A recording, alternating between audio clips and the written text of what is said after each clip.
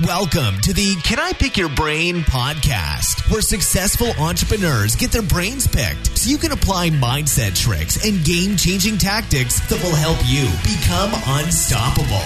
Now, here's your host, Daniel Geffen. Hi, fellow listeners, and welcome to episode 24 of Can I Pick Your Brain? Today, I am really excited to be picking the brain of Darren Murph. Darren is the founder and CEO of Page 52 Consulting.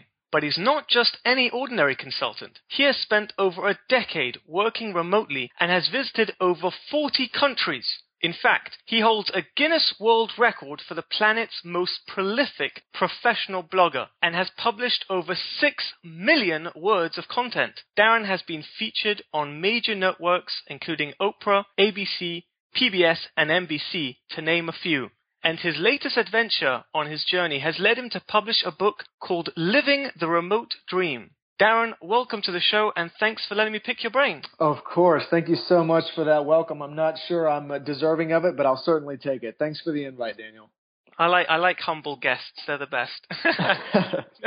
Now, before we get into your crazy journey through a world of content and continents, why don't you take us back to the beginning of your journey? What was it like growing up? Growing up, yeah, I lived in a very rural place, just a few hundred people in my town, and so I actually spent a lot of time outside, which is kind of a foreign concept for kids growing up these days, or so I hear. But Right. when I was inside, I had a great fondness for technology. I owned all of the Nintendos and Segas of the world. I worked hard at chores to earn those things, and I sort of figured that at some point I would do something in the realm of technology. And I just so happened to be an avid reader of a technology publication called Engadget back in 04, 05 when it launched. And I saw they needed a contributing editor. This was early 06, and so I thought, why not? I'm going to throw my hat in the ring. And one thing led to another, and I was given the incredible opportunity to start writing for that site and mentored by the founders, Peter Rojas and Ryan Block. And it all blossomed from there. That was sort of the golden era of technology blogging, when people figured out there was a niche audience that cared a lot about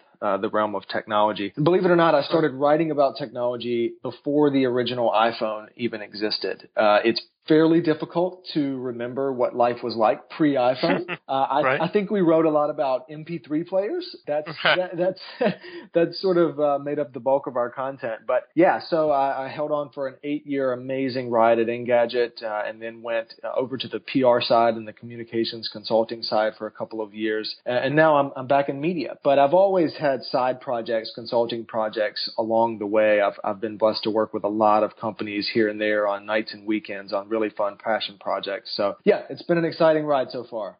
How old were you when you started at Engadget, your first article? That is a great question. I want to say 22, maybe 22 or 23. Okay. Yeah. And before that point, you didn't write anything? You weren't into writing? Was it your first time writing? Yeah, so this is crazy. I went to university for business. I had a supply chain degree and went on to get an MBA. And I had to take one communications class. I think it was English 101. And it was in the top 3 of my least favorite courses. I didn't like it at all. And you know what? Fast forward 10 years looking back, and I think the reason was they tend to structure those courses and make them extraordinarily rigid. And I have found that the best storytelling and the best communications, the stuff that really resonates, is full of personality. It's off the cuff.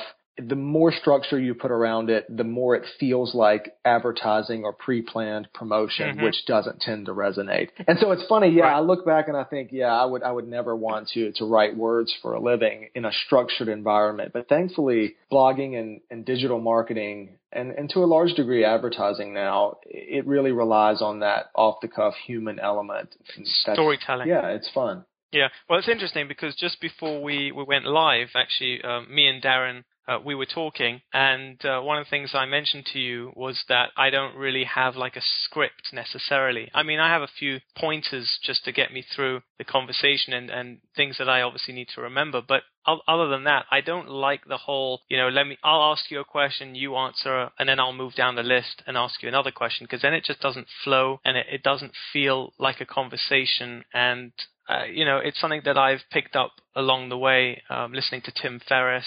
He's an incredible interviewer. But let me ask you this, because you clearly love traveling. I mean, you've visited 40 countries, which that seems a little obsessive. I mean, where did that obsession come from? When you were younger, did you travel a lot, or? Yeah, we did. My parents tried to take 2 or 3 vacations a year, and we didn't have a lot of money, and so a lot of it was via road. So I'm from the United States, and it's we're full of roadways and short on trains as it goes. But yeah, we would try to take short trips here and there, and there was just a particular fondness of getting outside of your comfort zone and experiencing other culture. Because even in the States, it's such a big place. I grew up in North Carolina, but if you take a trip down to Louisiana, in the Bayou country, it feels like a different country. I mean, people talk differently. They have different values. It's really, really incredible. And early on, I had a particular fondness for, wow, there's a lot outside of my hometown and county and state and so on. And it really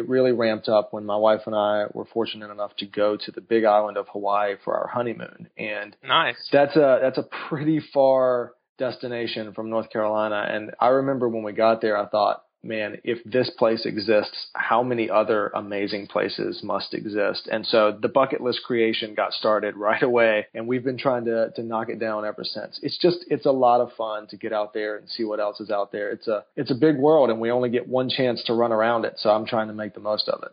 That's incredible. I mean, 40 countries in how long? How long has that? Yeah, with the exception of Germany, which my parents took me to, my cousin was stationed in the Air Force over there in 1995. With the exception of that, everything's happened post-wedding, so in the last 10 years. And we've also managed to drive a motorized vehicle in all 50 U.S. states in those 10 years as well. So even some people will count airports, but airports are this weird like international gray zone where you're not really anywhere. It's a no man's land. So we've managed to actually physically get out and enjoy, even if briefly, all of the 50 states. So that's been a fun journey. Incredible. Have you ever woken up and wondered which country you were in?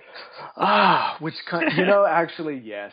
Coming back from like double red eyes from Asia, you do, because you wake up one evening from a plane ride and you're in some airport, and then you wake up again and you might be home, and after a while the beds sort of start to feel the same. But that's a cool problem to have. I mean, it's right, 100%. Yeah, it's cool. And did you stay in hotels when you're going traveling, or are you hitting up people's homes? How does it work? It's a mixture, yeah. Wherever we have friends, we'll try to see them. It's a good opportunity to really get in their culture and get in their home there. It's a good cost savings as well, and we try to host people whenever they want to come to our side of the world. But yeah, hotels. We've stayed in quite a few hotels, and a lot of that has been due to earning and smartly spending points. There's a great site called The Points Guy. Actually, my buddy Zach Honig is the editor-in-chief there, and there's a lot of great tips on making the most of traveling and points. And if you have a job that allows you to travel, you can save things up, and every couple of years really take advantage of a pretty cool vacation. And it's all about earning and loyalty, and there's some complications that go into it, but we've been some pretty fun places that I couldn't have afforded otherwise. So obviously there are people listening to this and they're going to be wondering, how can you afford to travel so much? I know you just said that there are obviously points and there are ways to sort of get cheaper travel, but at the end of the day, if you're going to be traveling and you're not going to be working, how are you earning a living while visiting all these countries? Yeah, there's a couple of ways to go about it. Perhaps the most simple one is to get a job that requires travel. So if you have a job that in the job description, they're going to send you here, there, and everywhere. Yeah, there's some downside to that. You'll be away from home and you'll miss some things. But the upside is all of that travel accumulates a lot of points and miles over the duration of it. And also, they send you to really amazing places. So let's say you get a job where you have to travel to Tokyo. Well, Tokyo is not far from a lot of amazing places in the world. And so if you go over there for a week on business, carve out a few days before and after and just go on your own, explore, make an effort to see what's around wherever you currently are rather than just rushing back home. The other is, if there are certain fields, programming is a good field, marketing and consulting can be good fields, online education can be a solid field where you really can work from anywhere so long as there's an internet connection and you have the determination and perseverance to get up perhaps with a beach just outside your window and actually put in a hard day's work before you go enjoy that beach. And if you commit to this sort of long-term nomadic travel lifestyle, it's actually not as expensive as people think. It is really, really expensive to own and maintain a home and lifestyle in a developed country like the UK or US. And if you take that money and you say, well, I'm going to spread this out over 3 or 4 or 5 years, and you live long term, I mean, there are people all over the world that will rent out flats for months at a time at an incredible discount. And you just eat like the locals, you live like the locals. You have to be committed to it, but if you can get yourself situated for a couple of months at a time, there's no reason why you can't work from Ireland for 2 months and then go to the Seychelles for 2 months. As long as you stay there long enough, it helps those costs drive down. You don't have a base? I mean, are you saying that in the last 10 years of marriage, you've never really had a base, like a rent, you've never rented for more than a year? No, so my situation is more closely aligned to the former example. So my base is always, for the most part, has been in North Carolina. My wife's a wedding photographer, and a lot of folks flock here for the beaches that are here. So when we say home is here, but over half of the year I've been on the road. And that's mostly because at Engadget and at Weber and now at TechRadar, so much of my job involves going to where the news is and going to where the action is. And so let's say Apple launches a new iPhone in San Francisco. Well, I'm going to San Francisco for a few days. And so what can I do with that? And so if you ask yourself that question every time business takes you somewhere, you can get to some pretty cool places along the way. Wow, that's very cool. Now, your first article took you a few hours to write 144 words. And in fact, your fiance, who is now your wife, she complained and she said, you're wasting your time, and she even called it a hopeless hobby. Yeah. You recognized it as a ticket to freedom. Can you take us back to that point in your life and talk us through how you managed to stay positive and hopeful? Yeah, sure. So I did what most people tend to do right out of university, which is take a full-time job in a corporate office, sitting in a cube with whoever you interned with during your years at university. And there's absolutely nothing wrong with that. I'm thankful for that opportunity. But I realized really early on that just wasn't for me. Just being forced into the same cube for 8 straight hours looking at a spreadsheet where I could just as easily look at that spreadsheet from any continent in the world and accomplish the same thing. It just became obvious that I was sort of being forced into a construct that didn't really resonate in the modern world. I mean, the internet exists, telecommunications exist, and a lot of businesses just aren't taking advantage of it. And that just struck me a bit odd. And it just so happened that post came up on Engadget looking for a contributing writer. And I said, I'm willing to devote my nights and weekends to something different in the hopes that this blossoms into something else. And that's what happened. And what it came down to was I had an absolute passion for writing about technology and putting my thoughts and opinions out there for the world to see and feeding back from the audience. If you don't have a passion for whatever that side project is, you won't last long. I mean, it was not a lucrative endeavor for a very, very long time. And How long did it take for you to start making actual profit? Well, I was a freelancer there for 3 years before it became my full-time job, before there was enough work there to justify having me on full-time. I mean, that's real dedication. I mean, for people listening here, 3 years to put all that effort. I mean, and imagine year 2 and you still haven't made any money, and your wife is still, crying about how it's a waste of time. How do you keep going with it? You have to have a goal in mind. You have to have it leading to something. And for us, right after we got married, we actually moved out of state for this job because that's what people do. You just move to wherever the work is. But our families were back home. Our loves were back home. Our passions were back home. And I could tell that if I could make this job work, it was my ticket to get back home. And that's a powerful thing. If you give somebody an incentive to move or go where they want to be, they'll do almost anything to do it. So for me, that's what it was. Wow, very, very cool. And I really relate to your situation there because, I mean, first of all, I run my companies remotely. I have 2 companies that run out of the UK. I live in Israel, in the Middle East, with my wife and 3 kids. And so number 1, I work remotely. Number 2 is when I started the podcast, which is only about 3 months ago, my wife kept saying to me, "Oh man, what is this? This is not going to make you any money. Why don't you just focus on your businesses and blah, blah, blah. Like, your businesses are making good money. Why do you need to be doing these stupid interviews?" Sure.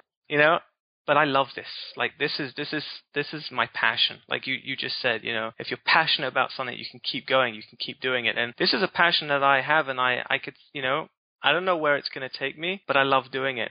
And you proved your wife wrong. I mean, you won a Guinness World Record. Can you explain how you achieved that? Yeah, a lot of that boils down to just sheer passion of what I was doing. Basically, I was writing for a technology publication, and you ask yourself, how much technology is there to write about? Once the iPhone happened, it was almost an endless stream to write about. There was never a time where you looked up and thought, oh, there's absolutely nothing happening in the world of technology today. And because of that, it enabled me to grab onto it and say, yeah, I'm going to be the guy that writes a lot about this because it's what I love. And I never set out to set a record. What ended up happening is at CES, I believe it was 2008. So for those that aren't aware, CES is the Consumer Electronics Show. It is the year's biggest week for new gadget reveals. It happens every January in Las Vegas. So we sent a big team, and myself included, to Las Vegas to cover all of the latest and greatest happening. And just to give you some perspective, we usually hit 200 to 300 stories in one day on the opening day of CES. There is that much happening across the team. And in a 24-hour period, I wouldn't recommend this, but I actually stayed up a full 24 hours and just committed to writing as much as I could. And I got through 58 articles in 24 hours. And it was at that point that one of my dear colleagues, Chris Ziegler, who's now a reporter over at The Verge, he said, man, I'm fairly sure you've written more than anyone else in this industry because I've been in it as long as you have. And I can't think of anybody else that has done this. And I just sort of blew it off. And I said, that's a cool thing of you to say, but I got work to do. So fast forward another year, and I had kept the pace up. And he said, look, man, I really think you've written more than anybody else. If you don't apply for this record, I'm going to do it on your behalf. So I said, all right, I'll do it. And sure enough, if you go to the Guinness World Record website, you can apply for a record. And there's a lot of drop-down fields of which category is this. And of course, because blogging was so new, my submission was other, and then there's this field at the bottom where you have to explain what you're trying to apply for. And so by that point, I thought, whatever, I'll apply for it. I know this is going straight to the spam folder. No one's ever going to look at this. But as it turns out, a few months later, someone from their headquarters in London got up with me and said, look, this is really, really interesting. Here's what we're going to do. We're putting a team on this project. For the next 3 months, we're going to scour the internet and try to prove you wrong. We're going to try to find someone that has actually done more than you in a paid blogging seat. And they really did. And it took about 6 months all told to actually get the record, and they'll send you a plaque. And it's pretty remarkable. And I say all of that to say, if you know anyone with a Guinness World Record, they don't just give these things out. I mean, the checks and balances that go into making sure each one is actually a record is extreme, because that name means a lot. And these records have to actually be rock solid. So it was an incredible journey. I mean, I just, the feeling of that plaque showing up was truly surreal. It is very, very cool. And I'm thankful to have had the opportunity to do it. That, like I said, it was just the golden era of blogging. It was there for the taking. And I look back, and the record is a post every 2 hours, 365 for 4 years. That's what it averaged out to. And I think, could I do that again today? I don't know that I could. I don't know that I would. It is an incredible thing to think about. But I think what helped was I never actually stopped to think about it. I was just doing it. It was something that I loved. It was a cool era where something like that needed to be done, and there was an audience for it. And yeah, I just looked up one day and thought, man, I guess I've done more than anyone else in the industry. It was pretty cool. Has anyone overtaken that? To date, no. Really? And, nobody's overtaken it? Yeah, and the cool thing is, I'm kidding. Well, the cool thing is the time element is factored into the record. And so it's not about, because you could say, okay, look, fast forward 100 years, someone at that point will have written more quantity-wise, which is probably true, but will they be able to do it in that 4-year time span? Probably not. I mean, maybe. Look, man, if you can do it, all power to you. It's not impossible, but you're going to need to work in an environment where there's that much to write about. And technology is a good one, but there aren't too many like that. Have you figured out a dollar amount that all that content would be worth? It's hard to say because so much of it was news driven where it mattered for the week and the month. But now an MP3 player that I wrote about in 2006 probably doesn't have a whole lot of value outside of archival and historical value. So, kids 20 years from now will say, oh, this is what we wrote about in 2006. Right. It's hard to say, but I do know that the combined team effort at Engadget, when I came on, there was maybe 5 or 6 of us, and now it's up to 50 or 60. It's a 10-year-old publication with a lot of credibility in the industry, and it's less about what I did and more about the sum total of what everyone did to build that brand into something that people trust over time. And I think that goes to show it's not about content having an immediate ROI. It's about doing something over a sustained period of time that will lead to trust and clout and credibility. And that's what we did. We just believed that long term it would work to build a brand into something that people came to trust. And that's what has happened there. All right. And you've written over, what is it now? Is it 6.5 million words of content? Is that the total amount? Yeah, I've stopped tracking it exactly. I think it's close to 7 now, but 7 million words of content. I mean, that makes me feel like throwing up with anxiety. I struggle to write a 250-word blog post, for crying out loud. Can you share with our listeners, and including myself as well here, some tips on how to write consistently great content? Yeah, the first thing I'm going to say is very counter to writing great content, and that is to read a lot. There's a hedge fund manager named Warren Buffett who has made himself billions and billions of dollars, and he's a really smart guy and knows what to invest in. And on a given day, he just sits down and reads for anywhere from 1 to 6 hours, just soaking up as much as he possibly can. And wow. if a guy that's running, he has 360 or some odd companies under his belt, if he can find time to read, it's probably an important thing. And the reason I say that is some of my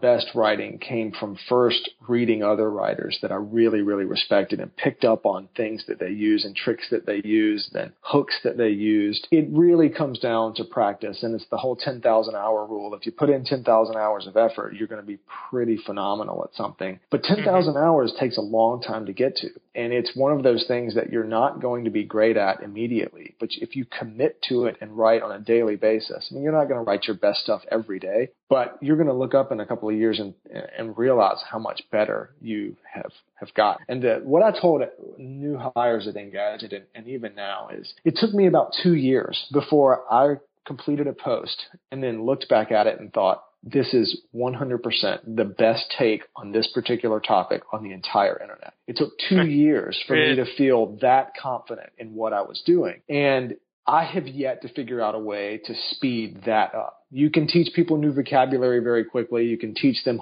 hooks and formats and templates very quickly. But confidence is really hard to teach. And it just comes with a sustained effort on writing every day. If you just say, I'm going to write 1 a day, just commit to it. It's not very different than committing to a weightlifting program once a day or learning a new language. You're going to practice 30 minutes a day. Now, of course, day by day, you're going to see almost no impact. But fast forward 2 years and you're going to be a lot better at whatever that thing is if you just commit to trying it every single day. And I think the key there is really consistency, because if you're writing once a week, you're not going to be as prolific as if you're writing every single day. Yeah. And by writing every day, it forces you to pay attention to what else is going on. And it forces you to read what other people are writing. And that helps build confidence. Because if you are focused on writing about a certain industry or topic and you just completely ignore it for 1 to 2 weeks, it's going to take a toll on your confidence. Because the next piece you write, you're going to think, wow, what did I miss over the past 2 weeks? I feel like I'm writing in a vacuum and I don't have the proper backstory and I don't know what has led up to this over the past 2 weeks. So really immersing yourself in whatever it is you're writing about goes a long way to build that confidence and indeed build the speed, because there's less you have to research because you stayed in it throughout the duration. How do you avoid, overconsumption? In other words, yes, I understand what you're saying about reading and consuming in order to become better at producing. But then there's the problem that so many people have, which is that they spend their whole day consuming, and they look at this blog and they read this book and they watch this YouTube video and they get really inspired. And at the end of the week, they look back and they go, crap, I haven't produced anything. I've just been consuming and consuming? Yeah, I think largely what that is we're consuming whatever platforms tell us to consume, and we don't pause to think about whether or not it's wholesome for us or good for us or useful for us. And so if you open up Facebook without even trying, you're just going to be fed whatever the algorithm tells you to consume. And I think that's the wrong way to go about it if you're trying to produce content for a career or for an end goal. So what I did is I actually curated my own list of authors and blogs that I wanted to read on a day-to-day basis. And of course, they all had to do with technology and culture because that's what I was writing about. And so I just turned a blind eye to pretty much anything else that was outside of that because there's just too much out there to try to read all of it. And so it really comes down to a determined effort for you to curate your own feed. You have to curate whatever it is you're going to read on a daily basis, and then don't allow those other things to be distractions. Very cool. What are you consuming at the moment? What are you spending your time consuming? Well, now that I'm back in the technology world, a lot of it is similar to what I read at Engadget. So I pretty much look at Engadget, TechCrunch, and a lot of the tech publications, and I see what they're covering. I see what is resonating with their audience. I see if there are any authors that are doing long form or feature content that I really like that I can follow along. And MG Siegler is a great one. I started following MG when he was at TechCrunch. I just loved his bravado and I loved his boldness and what he wrote. And now he's moved on. He's outside of the tech world. He works at Google Ventures, but he still tries to write one post a day, even after he left blogging, and he just puts it up on his personal blog. And it's a must follow. I try to read it every single day. But I only have about 10 that I read every day. And if you ask most people how many pieces of content they consume on a daily basis, it's well over 10. But then if you follow that up with how many did you actually choose, they'll say none. It just showed up in my feed and I just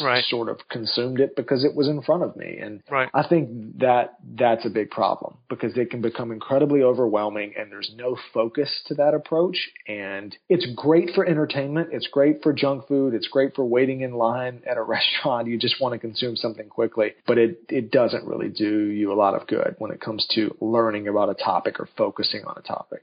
Do you regret having wrote all those articles for another company instead of having started your own blog and you would essentially today own all of that content? No, do you have any regrets? I do know what you mean. I don't at all. And the reason I say that is it was never a personal goal or a personal project. And even now, even though I have the world record, it is shared with 30 or 40 other people and honestly an entire industry, because that industry exploded at such a pace that it gave me the opportunity to write as much as I did. And I really do think that it wouldn't have had the same impact had I started it myself. I think using the Engadget medium and learning from all of the other writers that were there enabled me to do what I did and become as good as I became. Most of what I wrote was directly learned from Ryan Block, Peter Rojas, Josh Topolsky, Paul Miller, sort of the pioneers of gadget blogging. Had I just set out on my own with no mentors or no support system, I would have burned out a lot earlier and I wouldn't have been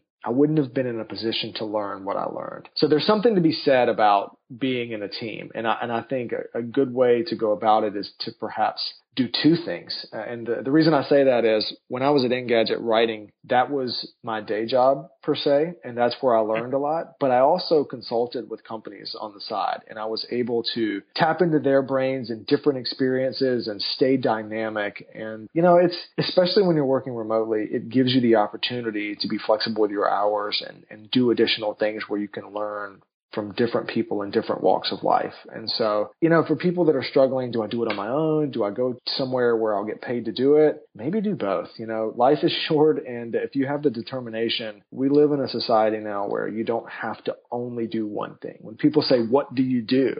Tell them a story. Don't tell them a one-liner. If it goes on for a few paragraphs, that's not such a bad thing. Right. And in terms of writing on your own blog versus writing on a platform, for example, Medium, I'm sure you're familiar with Medium. What would you recommend people listening to do? Should they be focusing on writing content on their own blogs, or should they be writing on platforms such as Medium and other, blogging platforms that already exist with an audience? I don't think there's a one-size-fits-all answer to that. I think it is largely where you already are in your publishing. So if you have absolutely no traction or following whatsoever, it is really to your benefit to publish to a place like Medium where there's a built-in audience waiting and it's easy to share and it ties into platforms that are already out there. It just gives you a leg up. Now, if you're trying to start a small business and use content as a component of it, maybe a marketing component or just trying to get your voice out there. Let's say you boot up a website and you want to tack a blog onto it. That's a little different because now you're relying less on the blog to be a daily driver and more of just an informative tool if somebody shows up at your company portal.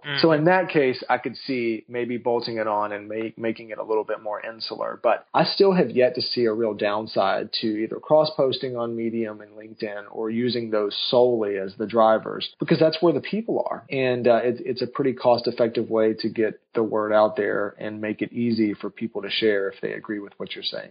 Right. And they say that content is king, but we live in a generation where basically content is cheap. I mean, everyone's throwing content around. How do you make your content stand out? Yeah, I have, and I'm one to say it, of quality over quantity. I mean, I produced a lot of quantity over the years, but I also never wrote anything that I wasn't incredibly proud to have my byline on. And I look back and think, yeah, that was high quality and that was useful, and that either informed or entertained and hopefully did both. And I think that's sort of the metric for me. If you say, I want to produce something, it needs to inform, it needs to entertain, it needs to have a usefulness and a utility to the reader. And if you put that amount of thought into it and you still say, yes, this is worth writing, I think that's a good enough gut check to go for it. So if it comes down to producing a lot of quantity versus quality, always err on the side of quality. It won't always get you a huge, huge reaction, but if you do it over a sustained period, if you write one amazingly useful, insightful piece per day for a year, maybe on the 366th day, a piece that you write catches traction on LinkedIn. And then you get people looking at your name and then they think, oh, well, what else has this person written? And all of a sudden they have an archive a year deep of all of this amazing stuff you've written. Very interesting. And right. That leads to conversations. And so it's never going to be one thing that happens. It's about the portfolio of work that you put together. Right. I mean, there could be people listening who are great writers and they know what to write about, but their question is, well, how do I get it out there? In other words, what platforms would you focus on right now to get the most exposure of your content? You know, it's an amazing question because if you had asked that when I started at Engadget in 2006, almost none of the platforms that I would recommend now, they didn't even exist. And what's crazy is that when you look at platforms like Twitter, Facebook, LinkedIn, Snapchat, Medium, these things are always evolving and the tides of what matters are constantly changing. And so what's curious about that is if you start publishing today on Medium and you publish daily for 2 years, I can't promise you that Medium is going to be the hot new platform in 2 years. Maybe something else will have cropped up and you're going to need to gravitate to that. And so I would actually recommend writing your initial content in something that's highly portable, even if it's just text edit documents or something that is platform agnostic so that you can port and change along with societal changes on what platforms matter. And you just got to pay attention to what's popular and what matters. And if you're a business-minded writer, LinkedIn's going to be a great place for you. If it's more comedic and funny and in the moment, Snapchat's going to be a better place to try to get your name out there. But make no mistake, it is difficult these days to catch on and become something big in the publishing world when we are just overloaded with content. And so it's no longer a overnight sensation type of deal where you can just put out content on LinkedIn and then 5 days later you have thousands of shares. That almost never happens anymore. And so there needs to be something more substantial behind it, content that relates to a business that you're building or relates to a company that you're working with. Content for content's sake really doesn't have a place anymore just because there's so much noise already out there. Right. You kind of have to just be smarter. You have to just kind of go at a different angle than everybody else. You do. In a way. You do. Yeah. And it needs to really relate to something tangible. People want action. If they read a piece and then at the end of it, there's no action, there's no company that it's referring to, there's no way that you can help them based off of that. It's a bit of a non-starter. Yeah. We've got plenty of entertainment content. What we need is utility content. Right. I mean, this is going to come out of complete left field, but your late uncle JR, he understood that life is best lived with a pup by your side. Yeah. What does that mean? Yeah, that was a personal element of the book. My uncle was one of the best men I've ever knew. And he and his wife, they had Boston Terriers. That was the dogs that they had. And I think they had 4 of them through the course of their marriage. And whenever we went down to visit him, these dogs were just a beacon of light, always positive. And no matter what kind of day he had, if one of them jumped in his lap, everything became better. And it was just an interesting moment for me when you think, sometimes it's the simple things of just pausing and being grateful and being happy about what it is you have in the moment, even if things aren't working out particularly well, especially in a remote lifestyle, because it was in that remote living book. Sometimes things, they're a struggle, and, flight plans go awry and plans that you had lined up don't really work out, and freelance projects come to an end before you'd like them to. I mean, it's not all roses all of the time. But if you can latch on to something simple, and in my case, it was a pup, I just saw how much of a difference that made in his life. And now when I look back at what made him happy in life, I can't ever think about him without his pups. And it was just a personal anecdote, but it's something simple. I think if you wake up every day with something simple in mind that you can always refer back to if things start going sideways, it goes a long way to maintaining that perseverance and determination that I think helped me get through 4 years of prolific writing. I don't think I could have done it without something like that. I mean, I love it because for me, if I'm having a bad day, all I need to do is just look at one of my 3 children. Sure. Just stare at them, just watch them play, and it just gets me out of the whole. It kind of brings you back to the reality of life. It kind of brings you back to what's really important. Like, the business deal didn't go through, or you lose a client, or whatever it is that happens in your business world, it just shades in comparison to the importance of a little girl who's just playing and she's healthy. And, that's what brings me back to my reality. And I think for everybody, it's something else. Yeah. For your Uncle JR, it was his pup. Yeah. What keeps you consistently motivated? Because you're like always going. I mean, I think in the foreword to your book, who was it that wrote the foreword to your book again? Tim Stevens. Tim Stevens. Yeah. He just goes on about how you are like high on life, but like that's an understatement for you. How do you stay so high? It really boils down to just an incredible awareness that the time we have here is so short. And I've lived long enough now. I mean, I'm only 31, but I've lived long enough to know, especially with my uncle, things can just completely change in a moment. And so many people will say that at a cocktail dinner. They'll, life is short, or I want to go do this, or I want to go do that. And then they proceed to spend the next 12 months just working for the man, pushing the clock. Nothing actually changes. And it takes a lot of determined effort to do something different than that. But if you ever latch onto it and you ever see and feel anything different, it's addicting. It really is. I mean, you'll find some people that are more avid travelers than I. And if you ask them what they love about it, they say to some degree, they can't even put it into words. It's almost an addiction at this point. It's just something that you have to keep doing because life is short. And it sounds strange to say it, but if you keep an eye on that, you'll push yourself to do things that may seem to be a hassle. Like, I don't really have those 4 days to shove in between this trip and this trip. No, you do. You have that. And if you don't take advantage of it, you'll never get it back. And it's really living intentionally to try to squeeze something special out of every day. And it doesn't necessarily have to be traveling or landing an amazing business deal. Maybe it's something as simple as you said, focusing on watching your children play, because that day you'll never get back. And it's just really being deliberate about work, being deliberate about family, being deliberate about whatever it is your goals are. So for us, we have an actual bucket list that I actually pull up every couple of weeks. And if I see that on the horizon, I'm not scratching any of them off, it starts to bother me. And I think goal-minded people, that could be anything. If you see those goals that you set for yourself and they aren't happening, you start to reevaluate what you're doing to try to knock those off. And I think that goes a long way to doing it. It's really as simple as creating a to-do list and forcing yourself to stay on top of it versus just letting it drift.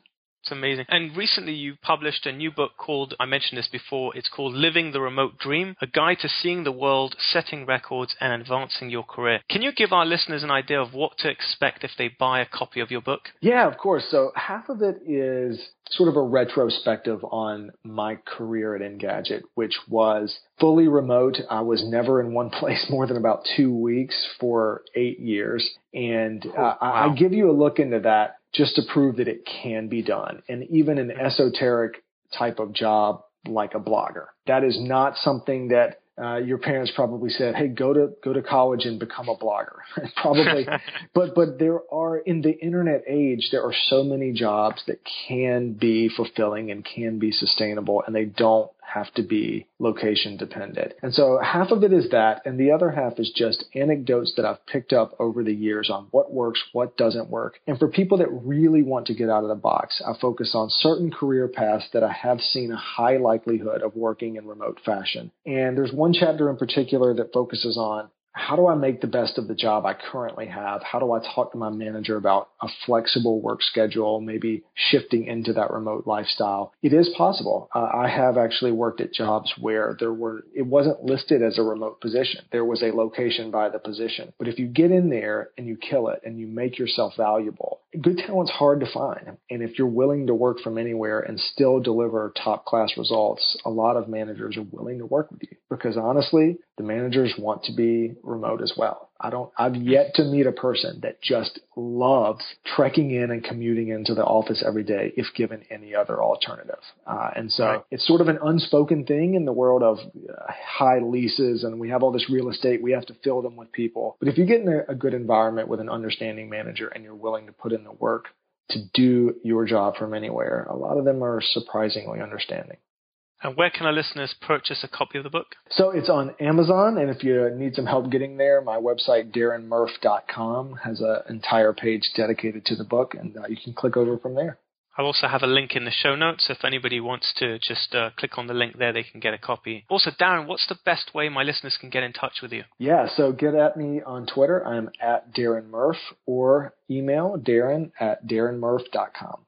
Very cool. And again, those will be in the show notes. Darren, you've been a huge inspiration. It's been really great getting to know you better. Thank you so much for letting me pick your brain. Thank you to all my fellow listeners for tuning in. I'm looking forward to the day when I'll be picking your brain.